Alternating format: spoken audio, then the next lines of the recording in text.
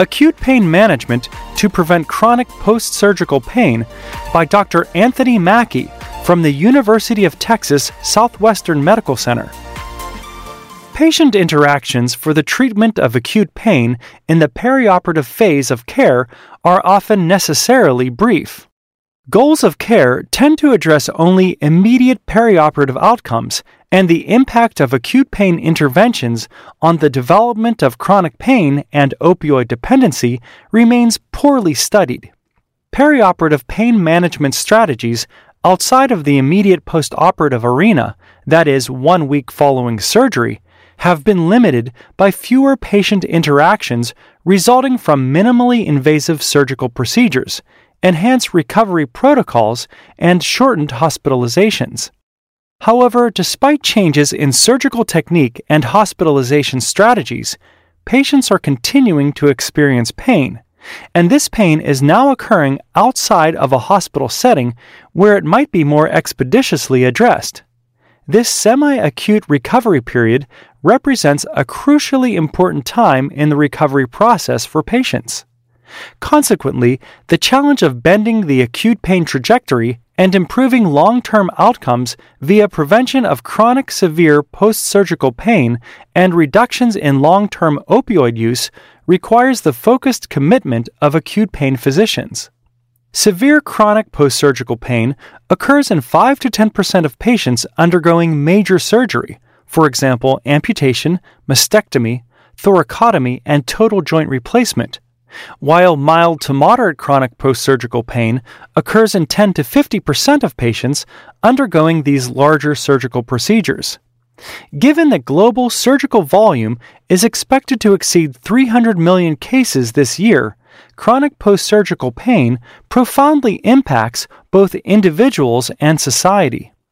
Time, effort, and expense are associated with rehabilitation needs and mitigation of reductions in health-related quality of life caused by chronic post-surgical pain. These efforts and resource requirements have the potential to further stress already strained healthcare systems.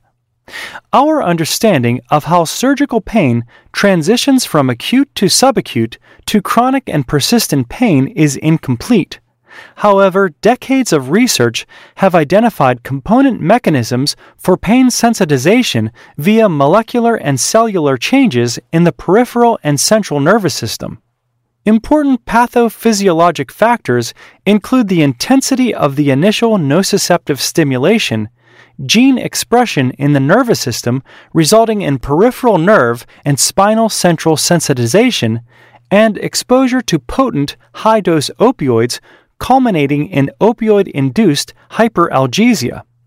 In addition, changes in peripheral nerve stimulation may result in changes at the spinal cord, thalamus, and somatosensory cortex and culminate in cortical reorganization, chronic hypoesthesia, hyperesthesia, and pain.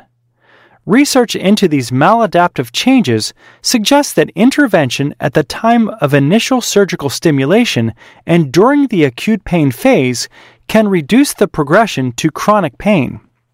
Interventions in the perioperative period are divided into identifying individuals at risk and implementing the most effective techniques for each specific surgical procedure and patient condition. Identification of at-risk individuals is the first step in making a clinical impact.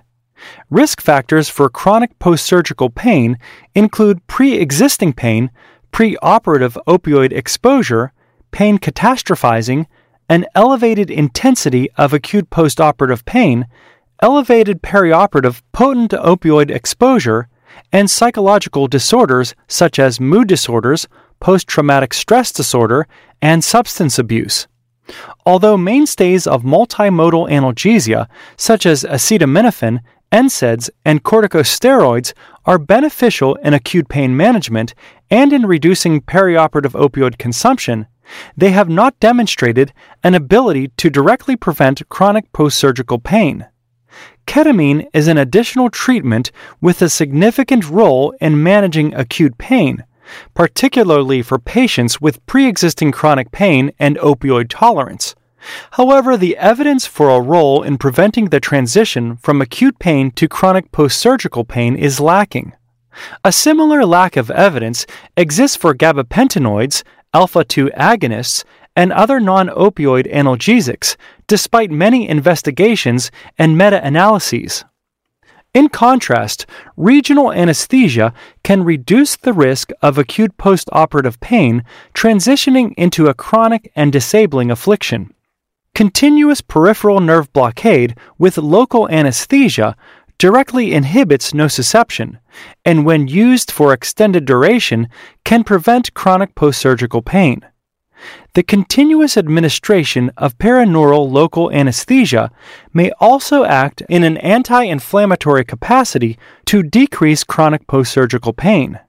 In contrast, single injection nerve blocks and local wound infiltration may not exert a great enough physiologic impact to alter the development of chronic post-surgical pain. Studies are lacking to determine whether adjuvants or extended duration formulations, such as liposomal bupivacaine, may make single injection peripheral nerve blockade more useful in this context. Thus, pharmacologic modalities and interventions of limited duration have not proved helpful in preventing chronic post-surgical pain, but those of extended duration are more promising. Since evidence to support long-lasting impacts from short-term treatments is lacking, acute pain physicians may consider novel and longer duration interventions in the acute pain setting for the prevention of chronic post-surgical pain, such as cryoneurolysis and percutaneous nerve stimulation, PNS. Cryoneurolysis has existed for the treatment of chronic pain for decades. Increased interest in the perioperative administration of this technique for the treatment of acute pain has been stimulated by newly described devices and techniques. Studies addressing acute pain treatment efficacy are limited and fewer address the prevention of transitioning from acute to chronic pain. However, cryoneurolysis is a promising modality that can provide analgesia for weeks to months.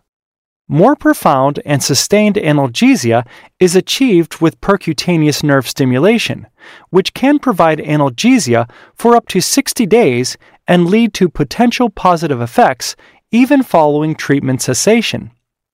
Percutaneous nerve stimulation utilizes the theory of gate control and neuromodulation to stimulate large-diameter afferent nerve fibers, thereby interrupting transmission of pain signals to the central nervous system. Initial studies have suggested that percutaneous nerve stimulation has the potential to be an incredibly promising tool in the acute pain physician's arsenal in the prevention of chronic post-surgical pain because of its duration of treatment and analgesic effect, titrability, and lack of motor blockade. Unfortunately, significant evidence supporting the acute pain physician's role in reducing the development of long-term opioid use is generally lacking. However, it is well documented that exposure to high-dose potent opioids such as fentanyl and remifentanil can increase the risk of acute opioid tolerance, hyperalgesia, and chronic post-surgical pain in a dose-dependent fashion. Therefore, minimizing these exposures might represent a reasonable initial mechanism to reduce post-operative opioid use. However, direct evidence of this association is lacking.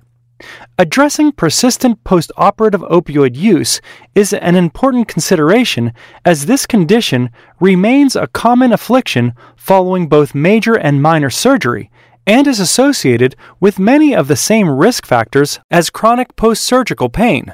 For example, at least 3 to 6% of opioid-naive patients continue to consume opioids after any surgery, while 10 to 13% of opioid-naive patients continue to consume opioids following surgery associated with more severe pain, such as total hip arthroplasty or total knee arthroplasty.